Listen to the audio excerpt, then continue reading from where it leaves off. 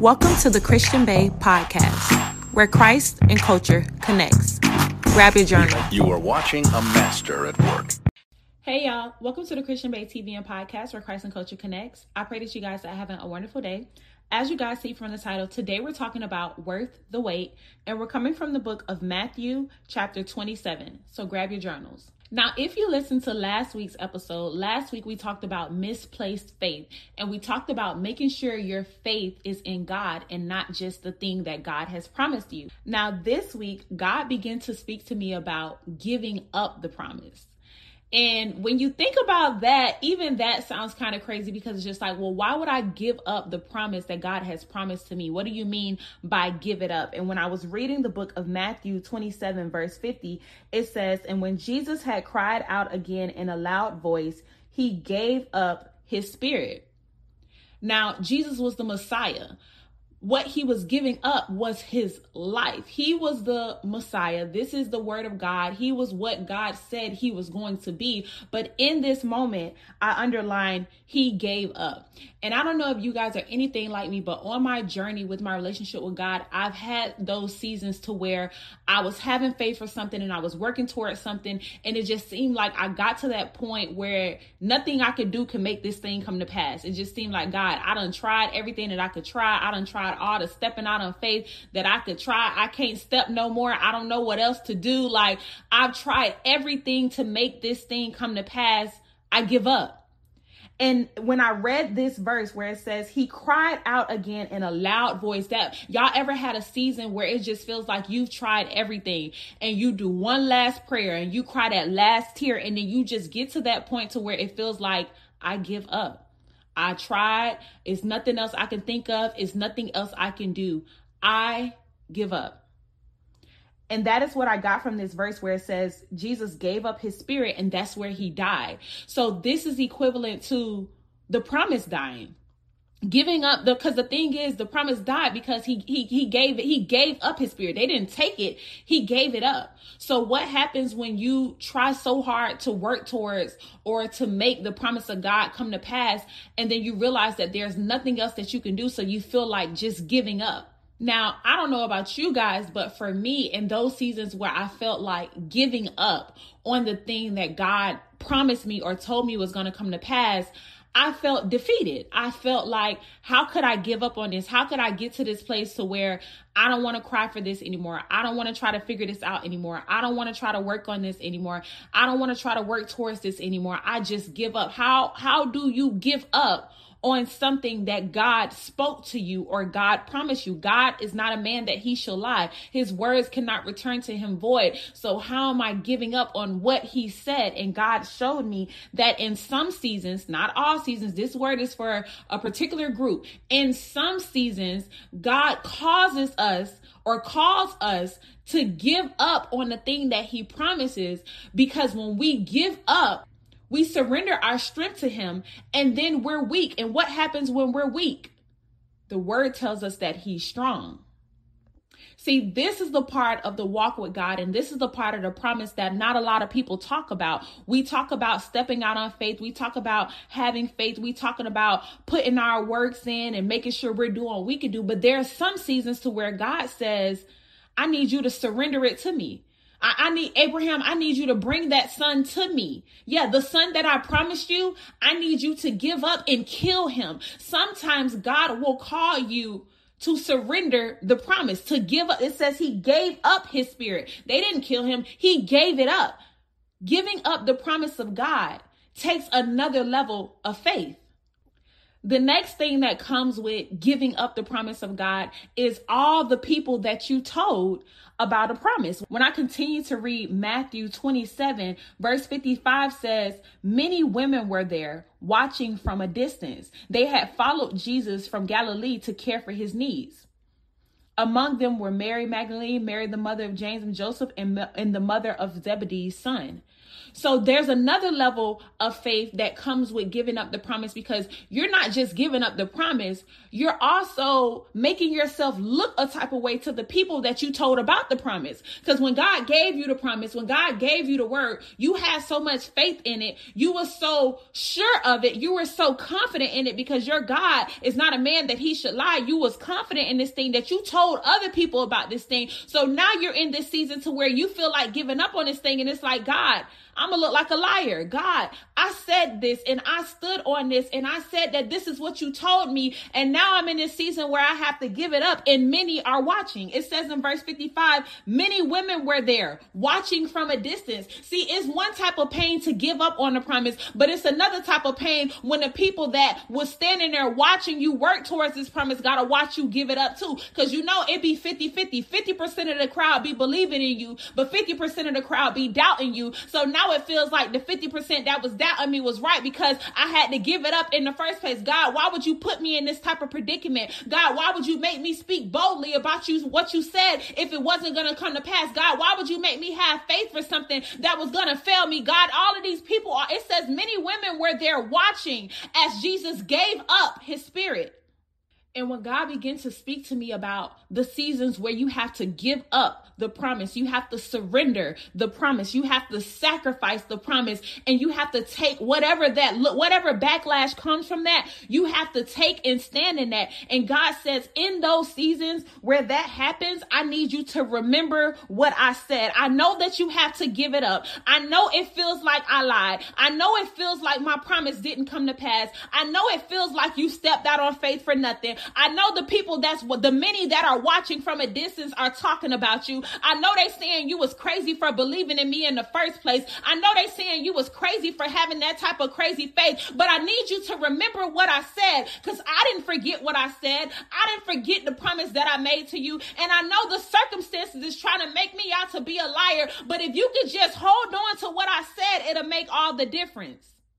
As I continued to read Matthew 27, when I got to verse 62, it says, the next day, the one after preparation day, the chief priests and the Pharisees went to Pilate. Sir, they said, we remember that while he was still alive, that deceiver said, after 3 days, I will rise again. So if the Pharisees, the ones who didn't believe, can remember what God said, we definitely can remember what God said. See, even the people that are watching, even the people that are hating, even the people that are doubting what God is going to do, they still remember what you said God said. They still remember the promise, even when you gave it up, even when it seemed like it failed, even when it seemed like it wasn't going to come to pass. At the end of the day, that seed was still planted in their mind, and they still know that you said what God said he was going to do. See, that is the thing. It's about the seed. It's not just about God getting glory from your life. He want to make a believer out of the believers. So he needed you to have faith. He needed you to stand on his word. He needed you to spread his word. He needed you to believe in the promise,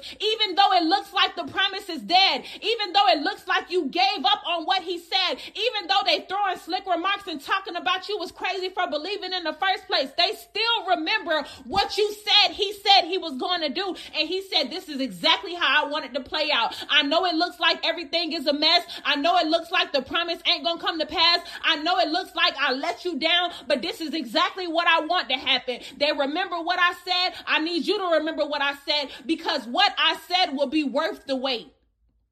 When you continue to read Matthew 27, it talks about how after the Pharisees and the priests said that, they set up for the tomb to be secured with the best security. They got all the best guards. If I read it verbatim, it says that they gave the order for the tomb to be made secure until the third day. They went and made the tomb secure by putting a seal on the stone and posting the guard.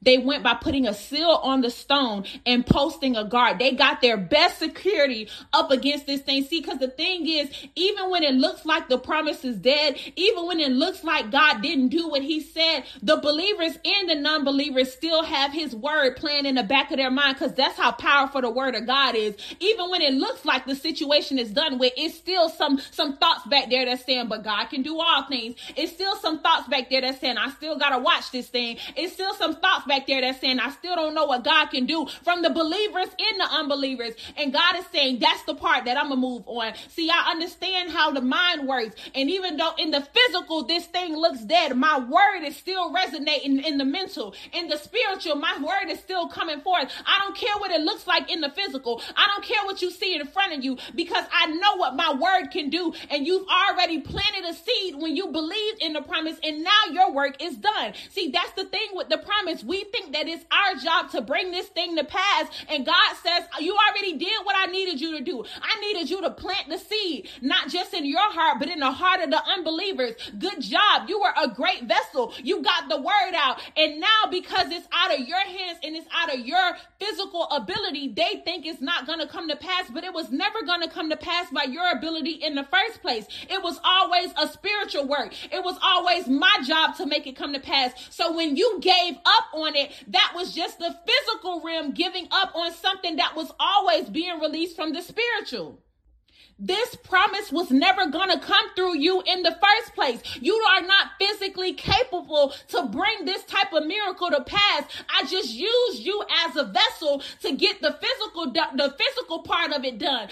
I just needed the seeds to be planted in the unbelievers. I just needed you to be my mouthpiece. I just needed you to be my vessel to believe. And now that you've done everything that you can do in the physical realm, I need you to give it up. But I want you to understand that the rest is going to be worth the wait.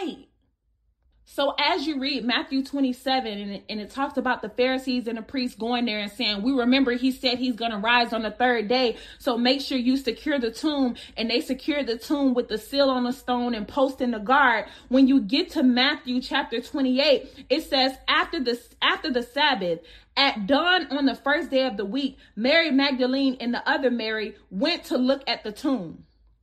And that's today. See, what God is saying today is, do you have active faith to continue to look for the promise, even when it looks like it's dead, even when it looks like all bets are off, even when you give up in the physical? Do you have enough active faith to still go and look for the promise? It says they went to the tomb. This wasn't something that was in their house where they just rolled over and their eyes had to be on it. No, they actually got up, put on clothes, and walked down there to look at the tomb, even though the situation was dead.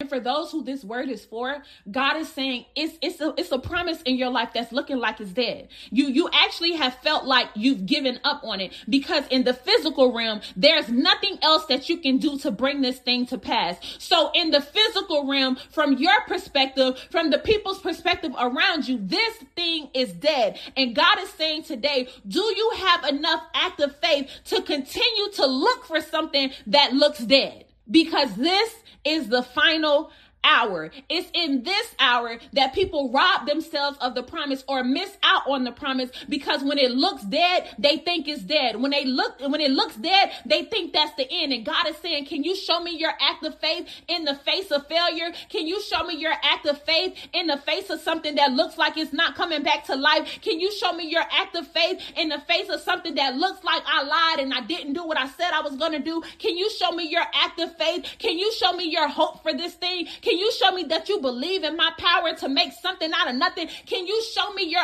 active faith? Can you get up and keep going to look for it? Can you get up and keep applying for the jobs? Can you get up and keep planning the wedding? Can you get up and keep working towards the business? Can you get up and keep working towards the finances, even though it looks like nothing is coming in? Can you get up, put on your clothes, and go and see what God said he's going to do, even when it looks like it's dead and nothing's happening?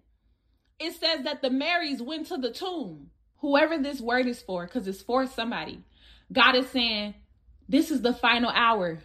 And I need you to keep looking at the tomb. Today's seed is the active faith seed. I need you to keep looking at the tomb. I need you to keep having faith. I need you to keep going to check the tomb. I need you to keep going to check where the promise was laid down. I need you to keep going to check where you gave up at. I need you to keep going to check where the promise is resting. I need you to keep going to check where you felt like you couldn't do it anymore. I need you to keep going to check the area of your life where you felt defeated. I need you to keep going to check the area of your life where your knowledge failed you. you. I need you to keep going to check the area of your life where it looks like it took the promise from you because you couldn't figure out how to get past that point. God said, I need you to keep going to check that area. Keep going to look at that area. Keep going to check on that area and see what I said I was going to do. I need you to keep going to check on the tomb. And if you're sowing the Act of Faith seed, you can sow that to $, Christian Bae, or PayPal, Zelle, christianbae@gmail.com. That information and links is in the description. Active faith. Because when you read, it says that Mary Magdalene and the other Mary went to look at the tomb.